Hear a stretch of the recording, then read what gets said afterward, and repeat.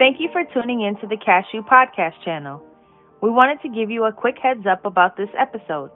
The audio for this episode is originally from a webinar series we hosted this past summer with our partners at the Hennepin County Be at School program. We thought the content covered in this webinar series would be helpful for our podcast audience as well, so we repurposed the audio for you to listen here. We hope you enjoy the Be at School series. Thank you everyone for joining us. We're slowly getting everyone admitted. My name is Karina Berry and I'm the Director of Outreach at the Center for Advanced Studies in Child Welfare. We're located in the School of Social Work at the University of Minnesota. And we are thankful to have partnered with the Hennepin County Be at School program for a number of years now to host an annual conference, which we typically hold in person during the summer. And we're able to see many wonderful faces in person. And, we're adjusting and adapting in the pandemic as we all are. And so we're thankful to be able to offer this training series to you virtually. And so at this time, I would like to invite Lori Whittier of Hennepin County to share a little bit more about Be at School. Hello, everyone. As Karina said, my name is Lori Whittier. I'm the Managing Attorney of the Child Protection Division in the Hennepin County Attorney's Office. And on behalf of Hennepin County Attorney Mike Freeman, I want to welcome those back who were part of the webinar series last week as well, or do an initial welcome to people who are joining us for the first time today. We also are very thankful to have partnered with the University of Minnesota for several years on this conference, and we are very excited that you are all here to join us. As a little bit of background, the Be at School program is within the Hennepin County Attorney's Office, and it is a program that is dedicated to address school engagement and attendance issues. As we all know, there were lots of changes that needed to happen in the spring with distance learning, and we have figured out ways to support the educational needs of students and families. We are finding ourselves right back in that situation this fall with most schools having limited choices and what they can offer for students right now, and the possibility of things changing up as the weeks pass as well. So I'm really excited to have an opportunity today to talk more in depth about kids who need some special education services and ways that we can support those students and their families. So I hope that everyone finds this webinar to be interesting and helps you generate ideas of how you can work on school engagement within your program and or your school. So thank you, everyone. Enjoy. Thank you, Lori. Well, and at this time, I would like to introduce our speakers for today and allow them to share a little bit more about themselves and their work and get started on their presentation. So I will invite Laura Tubbs-Booth and Liz Meske to feel free to introduce yourselves a little bit more and get us started. Good morning. Thank you all for being here and for having us. We really appreciate the opportunity to have some dialogue with you about students with disabilities and how their school districts have served them during COVID-19.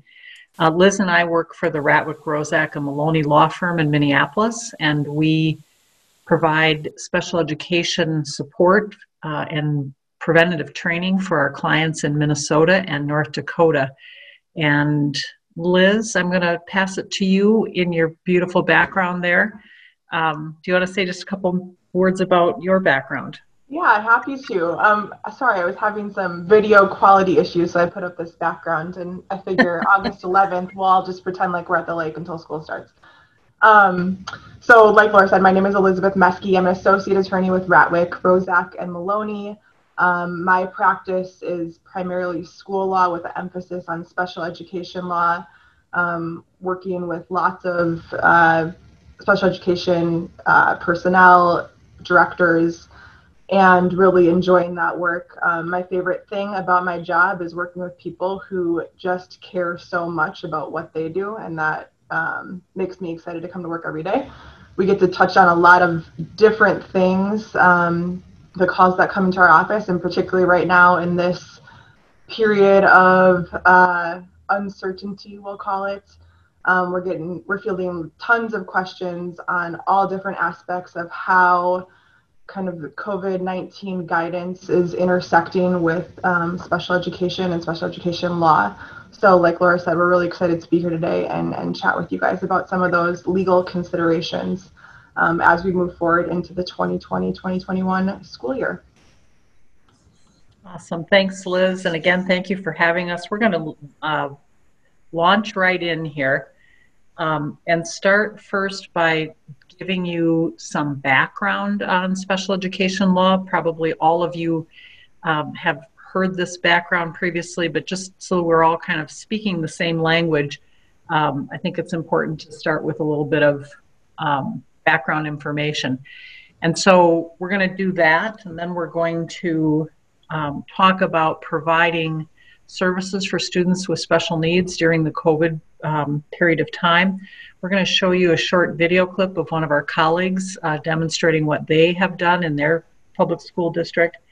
We're going to talk with you about some successes that we've heard as lawyers who represent school districts in Minnesota and North Dakota. We're going to talk with you about some challenges that we've seen, and then we're going to ask you to help us by going into a breakout session and asking you some big questions about special education during this time.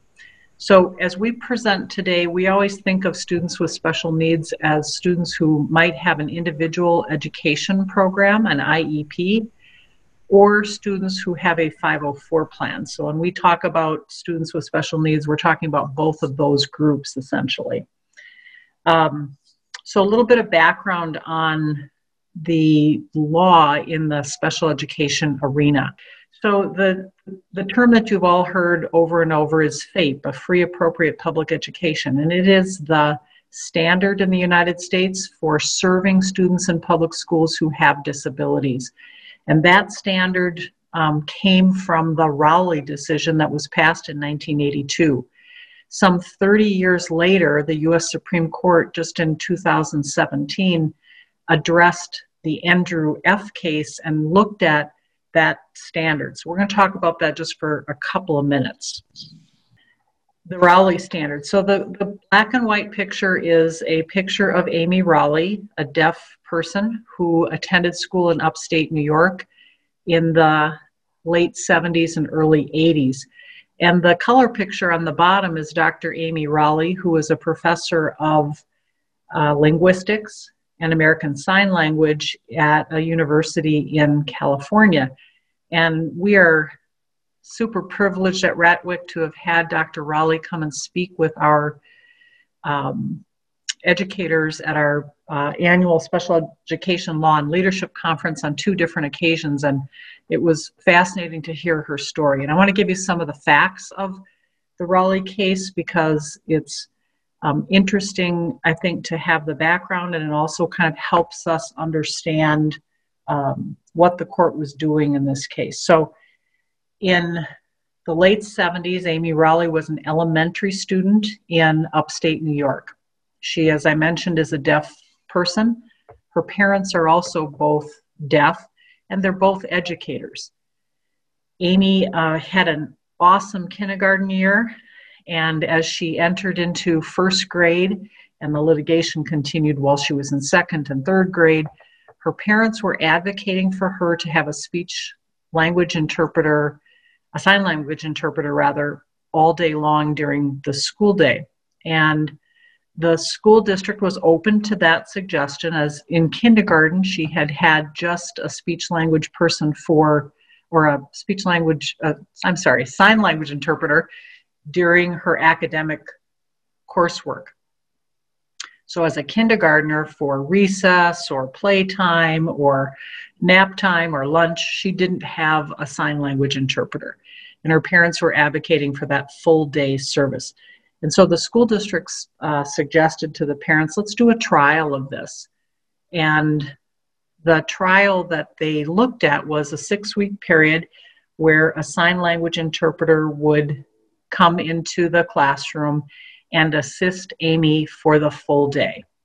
So when Amy came to speak to our group, she told us that as a 7-year-old, what she saw was a very tall man, all dressed in black, because as you know, ASL sign language interpreters often would do that, particularly in that time period, so that they wouldn't be disrupting or attracting, the attention of the student. So she saw this tall man all dressed in black. Her mother had told her that this was an experiment or a trial that the school district was running. She was a little bit intimidated by this man, and so she decided in her 7-year-old brain to ignore him. When the 6-week trial was over, the school district said Amy continued to do very well in school in terms of her academics, in terms of her ability to take instruction from a teacher, to engage with her peers. She had excellent attendance. She did well on standardized tests. And so the school district kind of proclaimed that a success story and told Amy's parents that they would not be providing a full-time speech language, sign language interpreter for Amy in the coming grades. And this case worked its way through the federal court system all the way to the United States Supreme Court. And the court looked at two things. First, it said school districts have to develop that individualized education program in accordance with the due process that is embedded in the Individuals with Disabilities Education Act. That's the statute that the federal statute that governs special education. And we're going to talk about that due process just for a minute. The court also said the IEP has to be reasonably calculated to allow that child to make educational benefit. And the court then examined the facts and said in Amy's case, she's doing very well on standardized tests. She's passing from grade to grade. She's able to make friends. Her attendance is good. She can take direction from a teacher and be part of a general education classroom. And so the court declared that Amy had received a free, appropriate public education, again, because the school district had followed those procedures in the IDEA, and secondly, that the IEP that the school staff had developed with her parents had actually provided her with educational benefit. So that has been the standard since 1982 as to how a student with special needs receives the services that they're entitled to. And of course, I'll just as an aside for you, today public schools would provide a child with a sign language interpreter all day long because the educational knowledge has improved over time, and we know that students are denied a FAPE. Really, they don't get all that they're entitled to if they can't communicate with their peers and their teachers all day long. So the factual outcome would be a little different here, but the law remains the same. So then in 2019, the U.S. Supreme Court, just for the second time, examined again that FAPE standard. What is a free, appropriate public education for a student with disabilities? And I always tell clients when we're talking about how to measure whether a child is receiving an appropriate education, this is an area where the law is really rapidly evolving. And, if you think about the law in the United States, the first U.S. Supreme Court case in special ed was in 1982. The second case on the FAPE standard happening in 2019. This is relatively young law. And so some of the things that have developed over the last even 5 years are quite different than what happened 20 years ago. And we're going to see significant law changes with COVID because it's messing with how we provide a free, appropriate education to kids who have disabilities. So in 2019, the court looked at a case called Andrew F. And Andrew was a little boy who attended a public school, and his disabilities were an intellectual disability and autism, both of which were significant impairments for him. When he was in kindergarten, first and second grade, he was fully included in his public school, and he made some progress. As the social requirements and the academic requirements of the classroom in 3rd and 4th grade began to elevate, Andrew began to have behavior problems. And the behavior problems continued to a point where the school district would call his mother and tell her that he was really having a bad day and that it would be their suggestion that she come and pick him up. Now, lawyers who do special education law know that when that occurs, we're really assigning the portion of the day that the student should be in special ed to the parent. And that is not, appropriate. It really becomes a disciplinary kind of issue. So the school district would do this rather frequently. And so at some point, the parents suggest to their public school, maybe it would be best to shorten Andrew's day. Maybe what we need to do is have Andrew attend school from 8 in the morning until noon, and then one of the parents would come and pick him up. And so it was decided by the IEP team that this would be a good way to proceed. And they shortened Andrew's school day. In the summer of that year, Andrew's parents discovered a private school that was geared toward students with autism.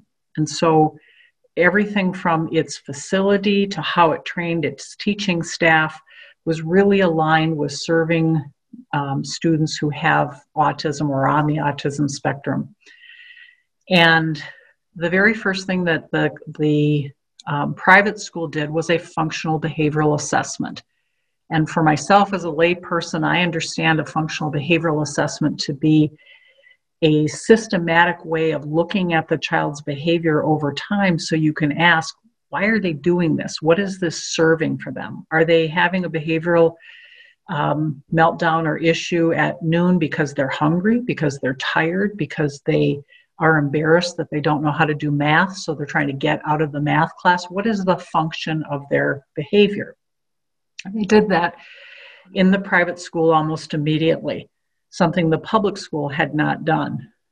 And in so doing, they learned that Andrew's behaviors were really a communication for him, a mode of communication, and he was telling those around him that he didn't have a good communication system so that he could say he was tired, hungry, frustrated, needed a drink of water, didn't understand the math problems. And so the private school worked diligently to establish some assistive technology for Drew and to create for him a communication system so that his basic needs could be better met at school.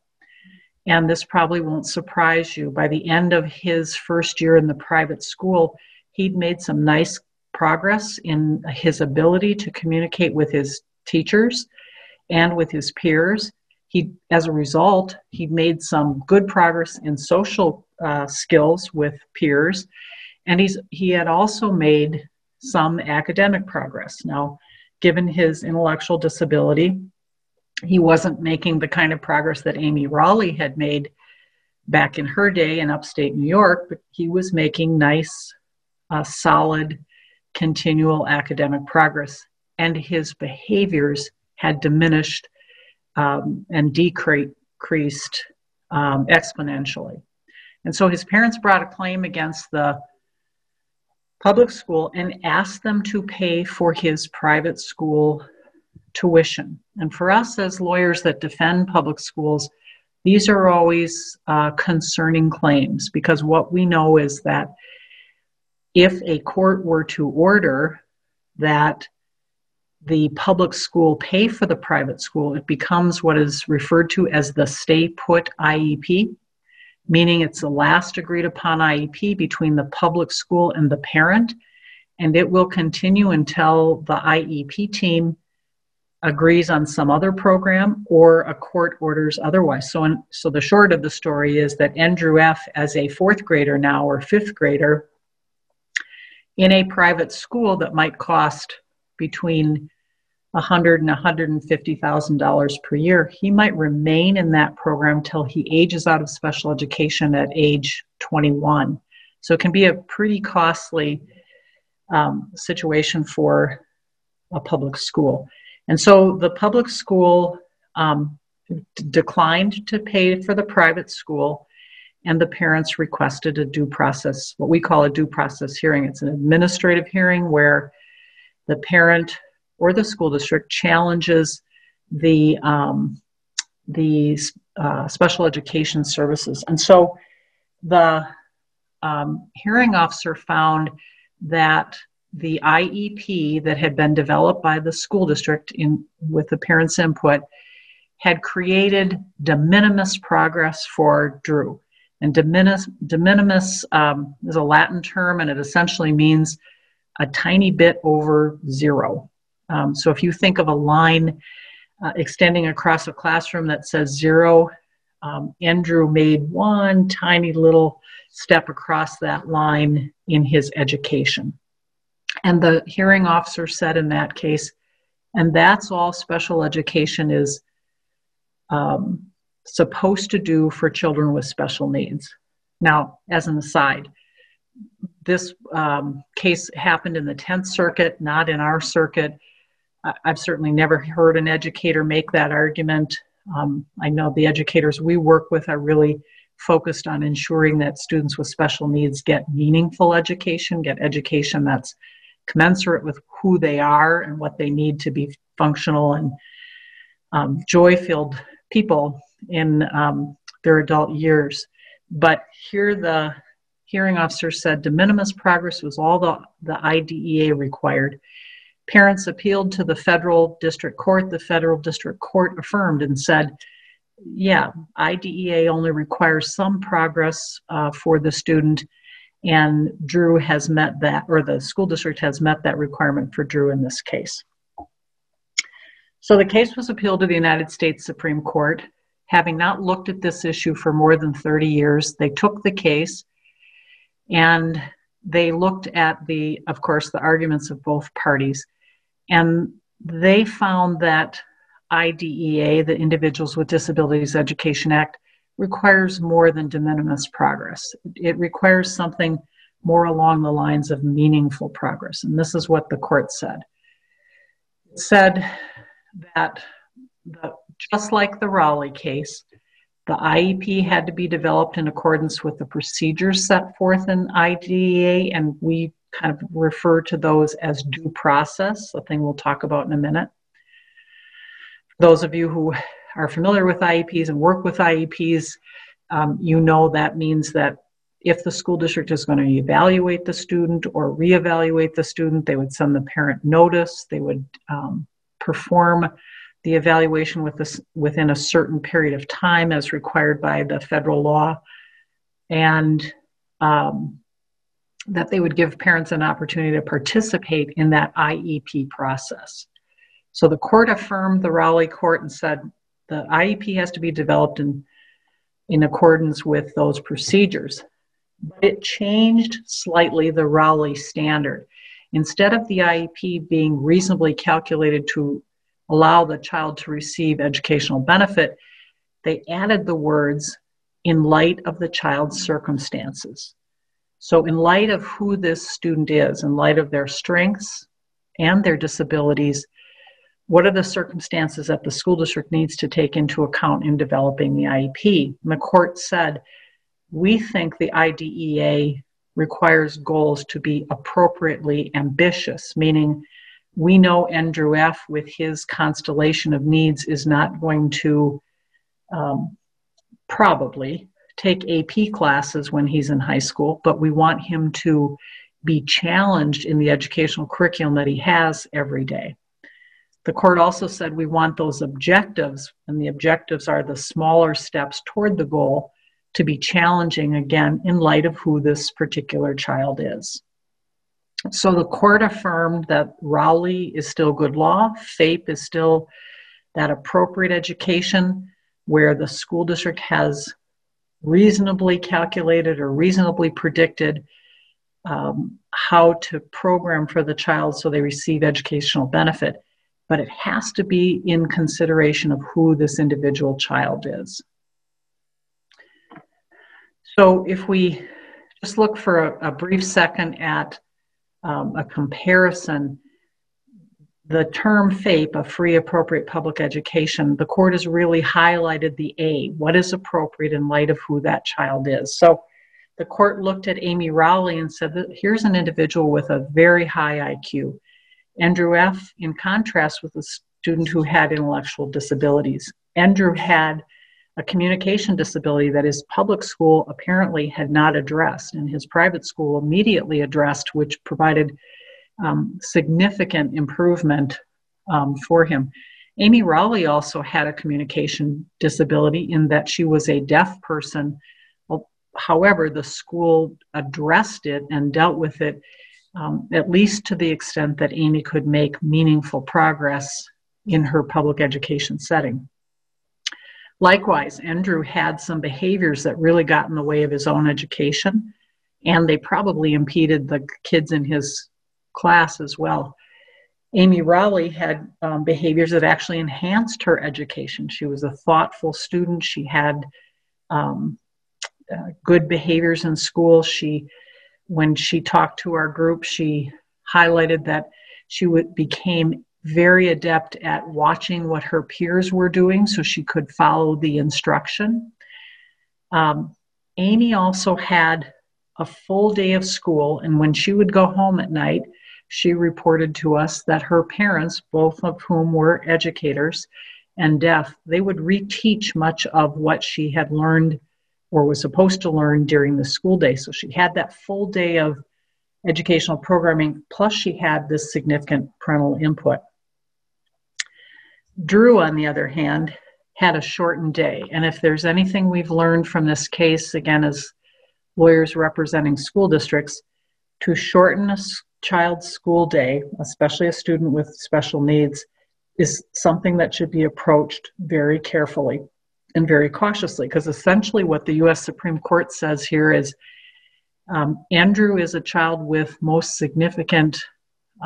quite significant disabilities and needs, and it is counterintuitive then to shorten his school day so that he has less service, less intensity of service, and benefits less from the expertise of the educators who are there. So Andrew F. was really a learning moment for many of our school districts who had sometimes relied on shortening a student's school day because of behaviors that the school at the moment was not able to deal with. So that's the FAPE standard that our school district clients are looking at delivering in normal times and in COVID times.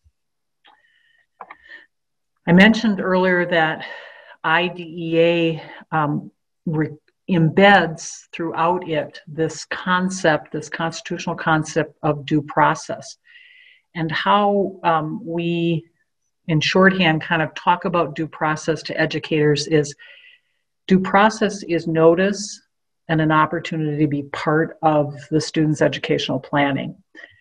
When the government, as you all know, affords a citizen some kind of benefit, before it takes that benefit away, whether it's the tenure of a public school teacher, it's a disability benefit, it's a welfare type of benefit, before the government can remove that benefit, it has to give notice and then an opportunity to participate. And that concept is ingrained throughout the special education law.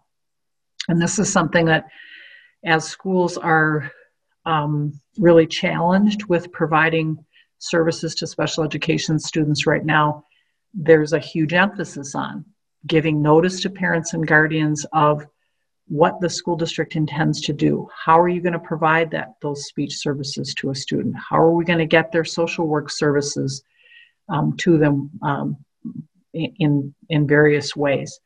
And then an opportunity for the parent to participate in that decision making. And that opportunity to participate is just that. It's an opportunity to have input, to have voice, but it is not a mandate for the parent to dictate what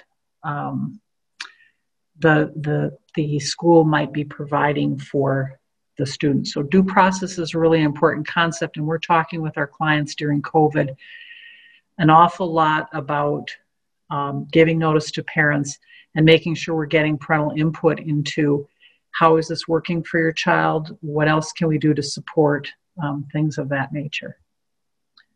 So Liz, I'm going to ask you if you would talk about evaluations and reevaluations as those are happening in this COVID time. I'd love to. Just a couple of quick things. So obviously, it will come as a surprise or shock to nobody here that this situation is evolving all the time. I think that's what we've seen since March, and we'll continue to see that as the school year plays out. We do have more answers sitting here today than we have in the past, but it is kind of one of those situations that the more answers we have, the more questions we have. So to that end, we're going to talk about some of the current guidance as of today. Things could still evolve and change from this point forward. Additionally, if you all have any questions that you would specifically like addressed today, we're going to try to leave a little bit of space at the end of our hour to talk about some of those questions. So please feel free to type them into the chat box of our Zoom meeting here. So let's start off with just a little discussion about evaluations and reevaluations. One important note is that this is something that looks a little, timelines for evaluations look a little different from state to state. It's typically based on state law. So our timelines here in Minnesota are going to look a little bit different than what we would see in our neighboring states to the west, North Dakota and South Dakota. Here in Minnesota, under our state law, schools have 30 days to complete initial evaluations from the time that they receive parental consent to go forward with that evaluation. And they have 30 days to complete reevaluations, which are supposed to be happening, I believe, at least on a tri-annual basis from the point in time that they either get parental consent or that the 14-day period for parental consent has expired. So that's kind of the timelines we're dealing with. And one of the questions that has come up a lot is, well, how do we meet those timelines? How do we get our evaluations done if the kids aren't in school? If we're operating in a system where we have school closures, or if we have distance learning models or hybrid models that include some version of distance learning and in-person instruction, how does that all square with these evaluation timelines that are set forth in the law? So the main takeaway for evaluations is that there's no, at this point in time, no extension of those timelines. The legal timelines are what they are, and we still are obligated, schools are obligated to work within those timeframes. The guidance that we're seeing, however, is encouraging encouraging schools to work closely with parents, and MDE is telling our schools, collaborate with these parents, get their input. If you're in a situation where an evaluation requires or necessitates some kind of in-person assessment that can't be completed virtually, and you have to have some close contact to get that assessment completed, sit down, have a talk with the parents about what that needs to look like for this particular student. And if the school is proposing that an extension of that timeline would be appropriate here, discuss that with the parents too, to make sure everyone's really on the same page about this is what we want to do and think we need to do for your student to get a good evaluation. We need, another few weeks to get that done to make sure we can do it safely and operating within the kind of guidance or guidelines that we're seeing from the Minnesota Department of Health and from the Minnesota Department of Education. Once schools have had that initial conversation, we're also advising our school district clients to put it in writing and put together a prior written notice, which Laura's going to talk about a little more extensively in just a minute. But putting that proposal into writing along with documenting the explanation for why, right? The proposal of extending the timeline is equally important as why we need the extension. And if it's a COVID-related reason, all the more reason to put it in writing. The other thing to consider with evaluations, the most recent guidance that has come out from MDE is suggesting that any in-person assessment that requires that kind of close contact between students and staff, all parties involved should be supplied with PPE to make sure that those things can be done safely. So with that caveat of, when there's a necessary in-person component, we're going to try our best to get it done within these timelines. If it can't happen, we'll talk about agreeing to an extension. And if and when that in-person assessment is being completed, we're going to use PPE to make sure everyone stays as safe as possible in the context of this pandemic. In the same breath, I think MD is very much so encouraging schools and IEP teams to find ways to virtually complete any components of an evaluation that can be done via distance model. So whether that's calling for a virtual meeting on Zoom or a telephone conference to get those meetings with parents and collect that parental input, whether that's sending off to the parents an authorization to get the records that the school district needs so that they can start to review those records, maybe even prior to the 30-day timeframe starting off, and get the ball rolling so that once fall comes, some of those evaluations that are going to come due quickly can be expedited. Those are all things that MD seems to be on board with and encouraging in terms of completing evaluations and reevaluations within the prescribed time frame. So Laura, I'm going to toss it back to you to talk a little bit about the implementation of IEPs during COVID-19. Thanks, Liz. So as we talked about earlier, due process is really an important concept here. And the tool that educators use for communicating this due process is called a prior written notice, or a PWN. And one of the reasons it's so critical in COVID, we did see with our clients as schools were closing in March of 2020, many schools making unilateral decisions, simply telling parents this is what the services are going to look like.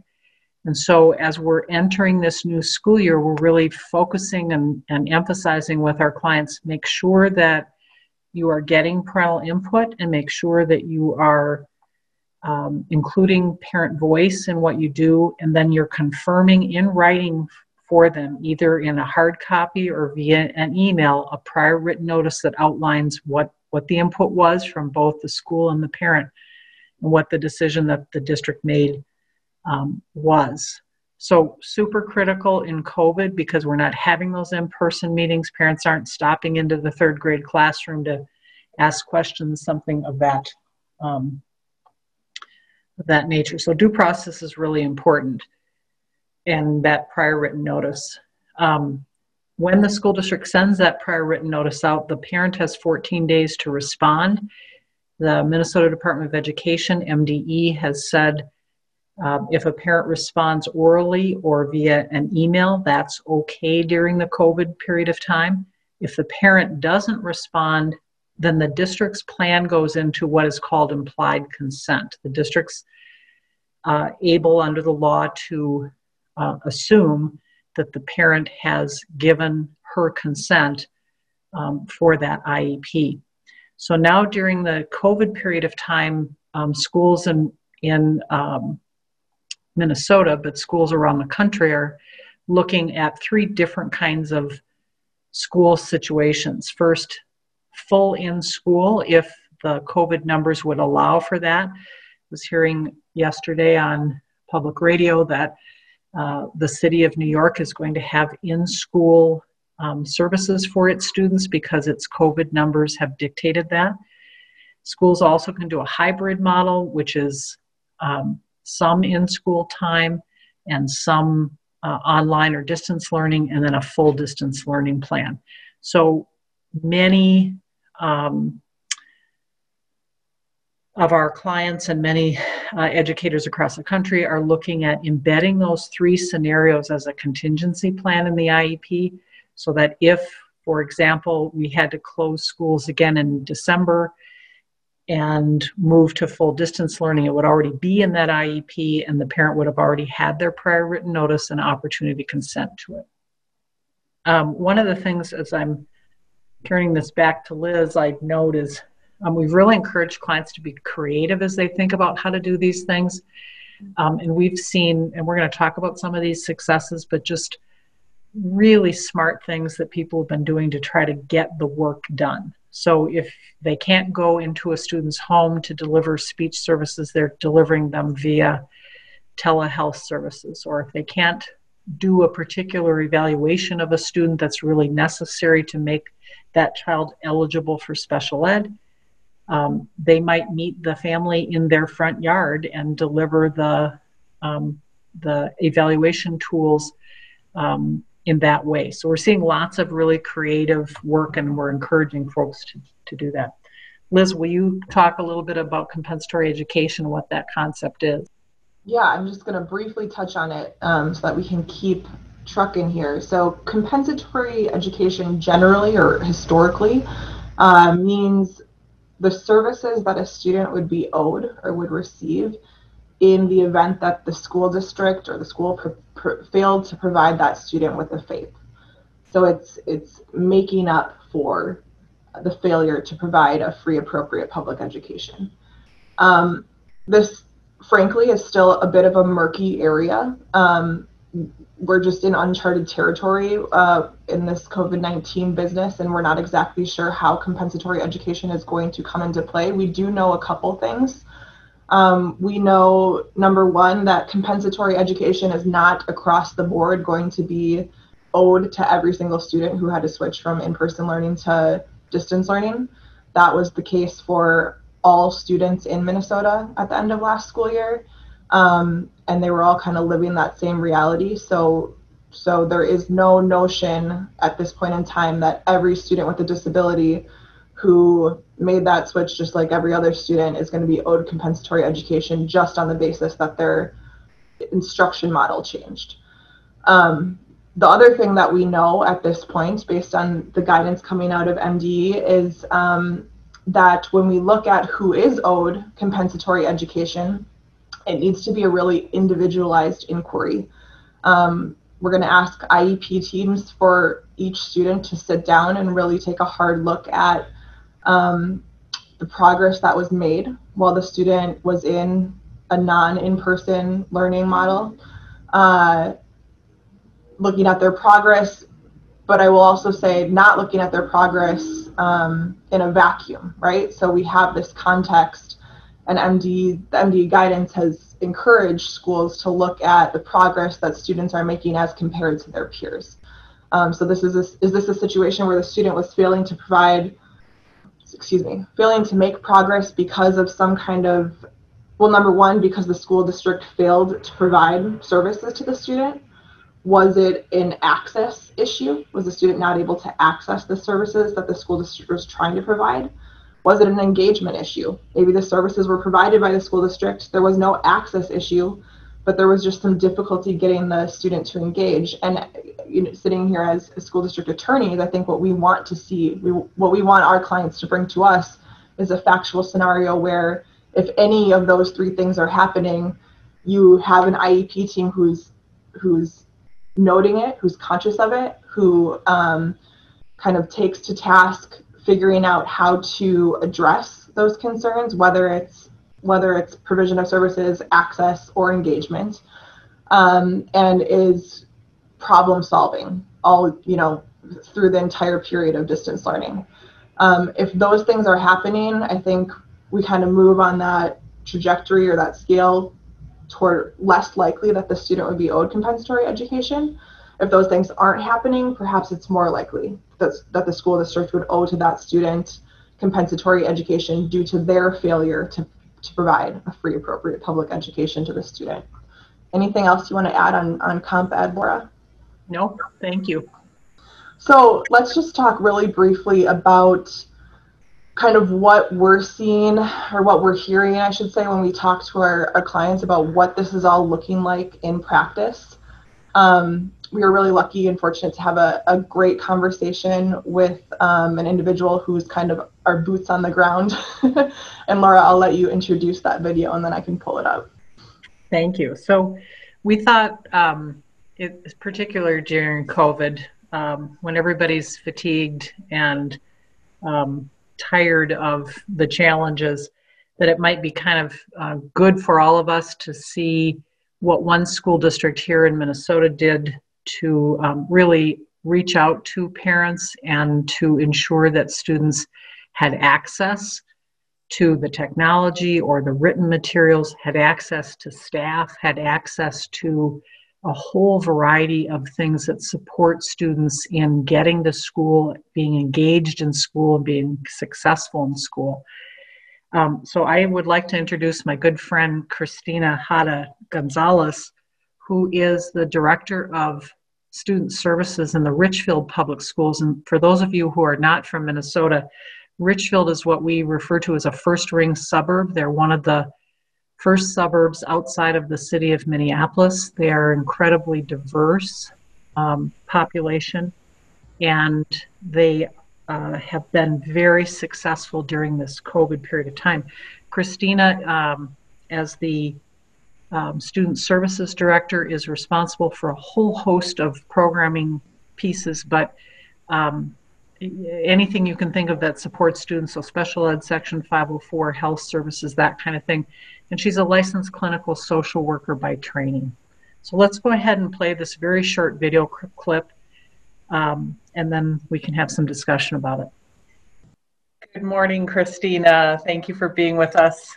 I have a single question for you this morning, which is, can you tell our group about the process you use to reach out to your families in the Richfield Public Schools? Absolutely.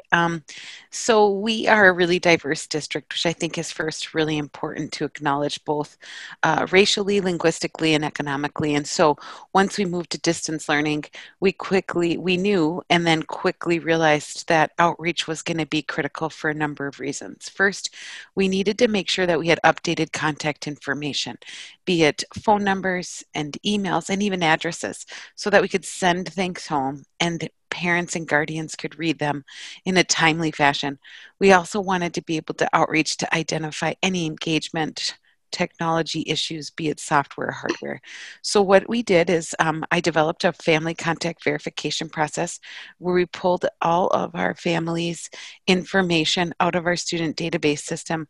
And then I wrote a literal process with talking points stating, and we engaged in outreach with our Spanish-speaking outreach workers, our social workers, our teachers participated, our special ed staff, and our Somali outreach workers. And the script was very clear in that we're reaching out today because we want to be sure to support junior's success.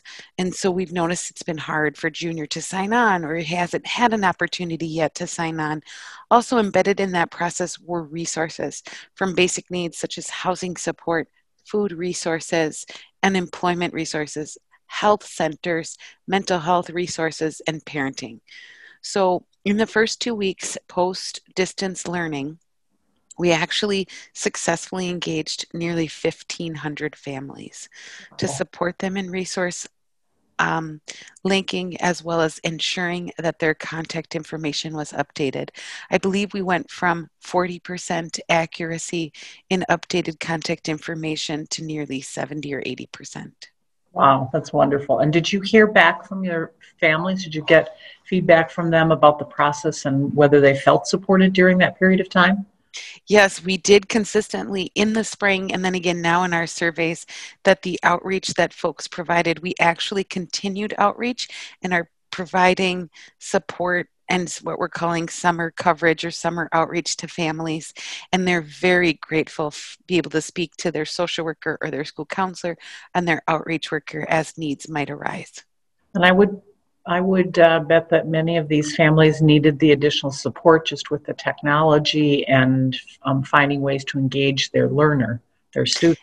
Absolutely. We actually had folks doing home visits to help connect up to internet lines, drop off hardware, replace hardware that wasn't working. We've created some voiceovers in multiple languages so families can navigate our online tools, the tools that are utilized for online learning.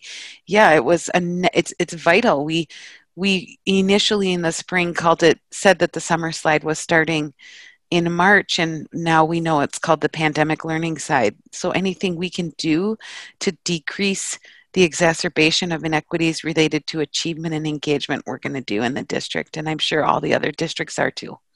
Awesome. Well, what a robust process. Did your staff feel like they were making contact and making meaningful contact with those families?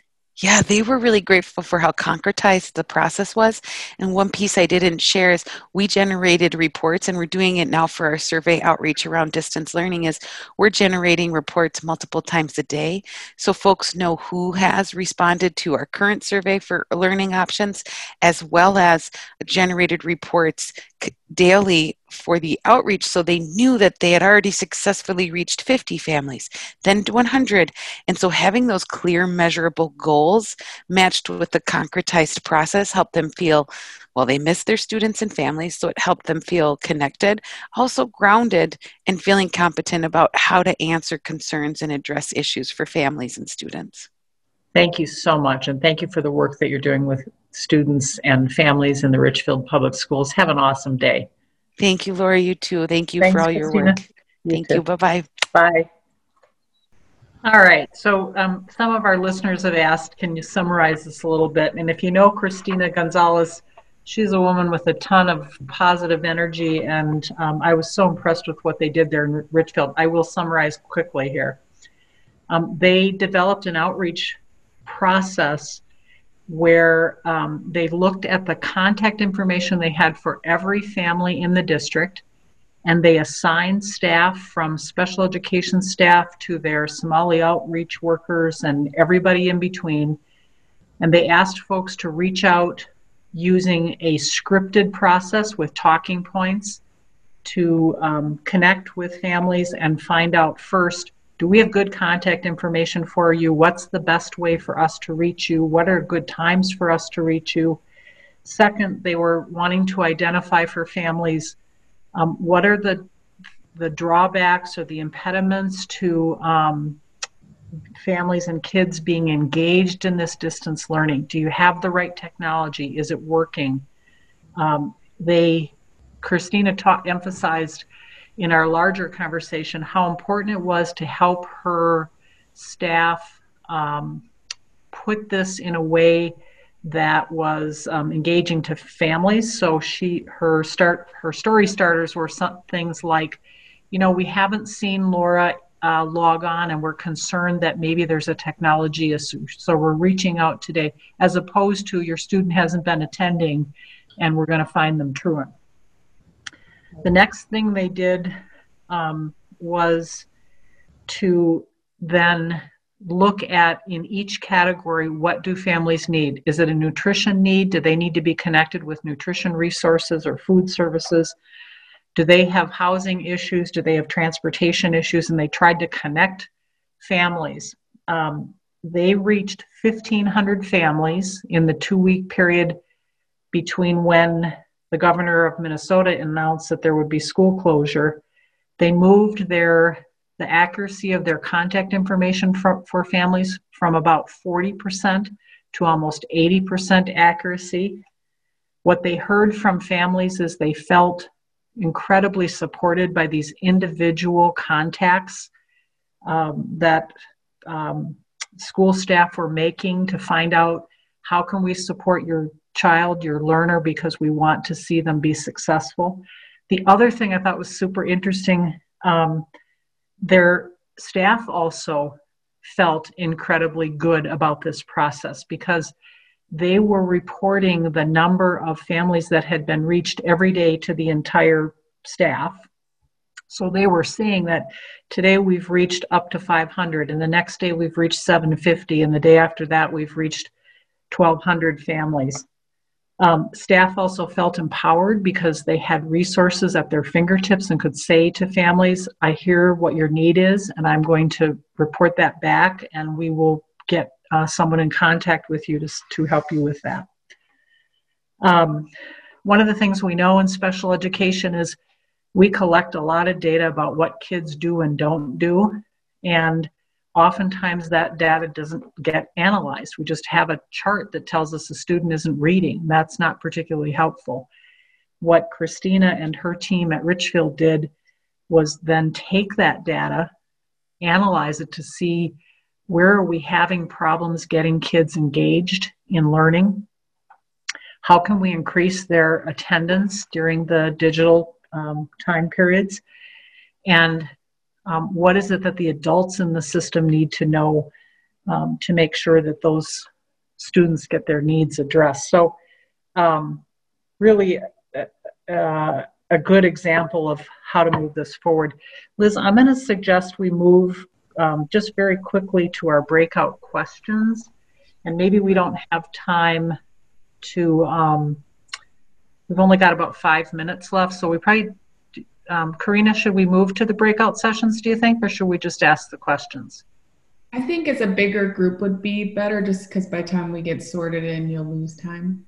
Yeah, okay. We want to ask you some questions just, and I see there's some things coming in through the chat room too, but just to ask some questions about what's missing and what your ideas are. Liz, I'll let you take it away.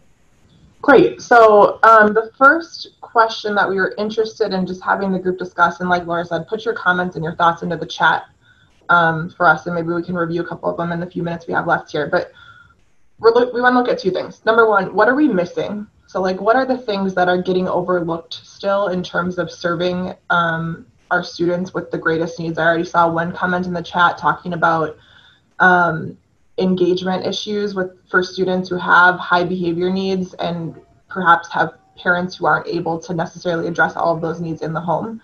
How do we help that student? So what are other things that we're missing, or what are things that are getting overlooked? And then second of all, we're really curious, and we were hoping to have some breakout sessions so you guys could collaborate a little bit, but what are some ideas for how we can make this work, right? Like as a group, let's try to come up with a couple of creative solutions that would really have an impact on serving students that have the greatest needs, on serving our students with disabilities during COVID-19. So those are our two prompts. And because I'm sharing my screen, can't see the chat. So Laura, I'm going to have to ask you to kind of facilitate that conversation as we get comments coming in. But in the meantime, with respect to what's getting overlooked, do you want to just talk briefly about some of the challenges that we've already heard, Laura? Yes, and I'm seeing some good comments here too, so I'll maybe start with the comments. One of the questions has to do with, is there going to be flexibility in extending, for example, if a student doesn't get their services during distance learning, is there going to be opportunity for extending their school year? And that's always an opportunity. The IEP team can discuss that, so they might have extended school year services. That would be services during winter break or during summer break. Second question is, what about transition students? So students receive special education in the transition from school to work environment between ages 18 and 21. And so one of the things that districts are wrestling with across the country is, if a student ages out, they turn 21 during this COVID period of time, and they're missing out on some critical education, what's the remedy going to be there? We are advising our clients to do, as Liz said, an individualized review for every student as to whether they need some compensatory services. And the law is really clear. Even after the student ages out, they can be entitled to compensatory services. So when would that happen, Laura? Would you sit down, if they graduated last spring, you'd sit down in fall and take a look? Yes, and we actually had a client during the summer who the student had, she was a delightful student. They described her as delightful. And she had worked really hard during distance learning, but she had not made the kind of progress that she had made during the typical school year. Mm-hmm. And so the IEP team gathered virtually, and they talked about what could we do to support her during the summer, during extended school year, so that she would be more ready to go to her post-secondary program. Who pays for compensatory services? That's a darn good question. Currently, the local education agency, so the federal law requires the local public school district, that is the school district where the child lives, to pay for the compensatory services. So if the student, for example, is attending in the Mound Westonka district and they need comp bed services, it's going to come from the Mound Westonka district. We're really hopeful that across the country, departments of education will be providing some of their additional funding. We know Minnesota's already looking at a large pot of money, over $400 million, to focus on just exactly that issue. Available, just to add on quickly, funding available under the CARES Act is also available for schools and public schools and charter schools to use to provide these services, these compensatory services as well. Yeah. Another question is, if distance learning doesn't work for some transition students, can they just choose to graduate early? It's always an IEP team determination. So the IEP team would come together and ask, has a student either met their IEP goals so that they can graduate, or have they acquired the necessary credits and met the requirements to graduate? So yes, they certainly could graduate early. Someone asked, is there a requirement to do the kind of outreach that Christina Gonzalez described? And the answer to that is no, not exactly, but it's a really good example of a way that a school district took its requirement to equitably educate its students and figure out ways to engage parents and engage students in the process. So I think, Karina, we are right at noon. Liz and I would be happy to take any other questions or to chat with you offline, but thank you for the opportunity to be with your group and for all the work that you all are doing. Yes, thank you everyone for tuning in. Thank you everyone for joining us today.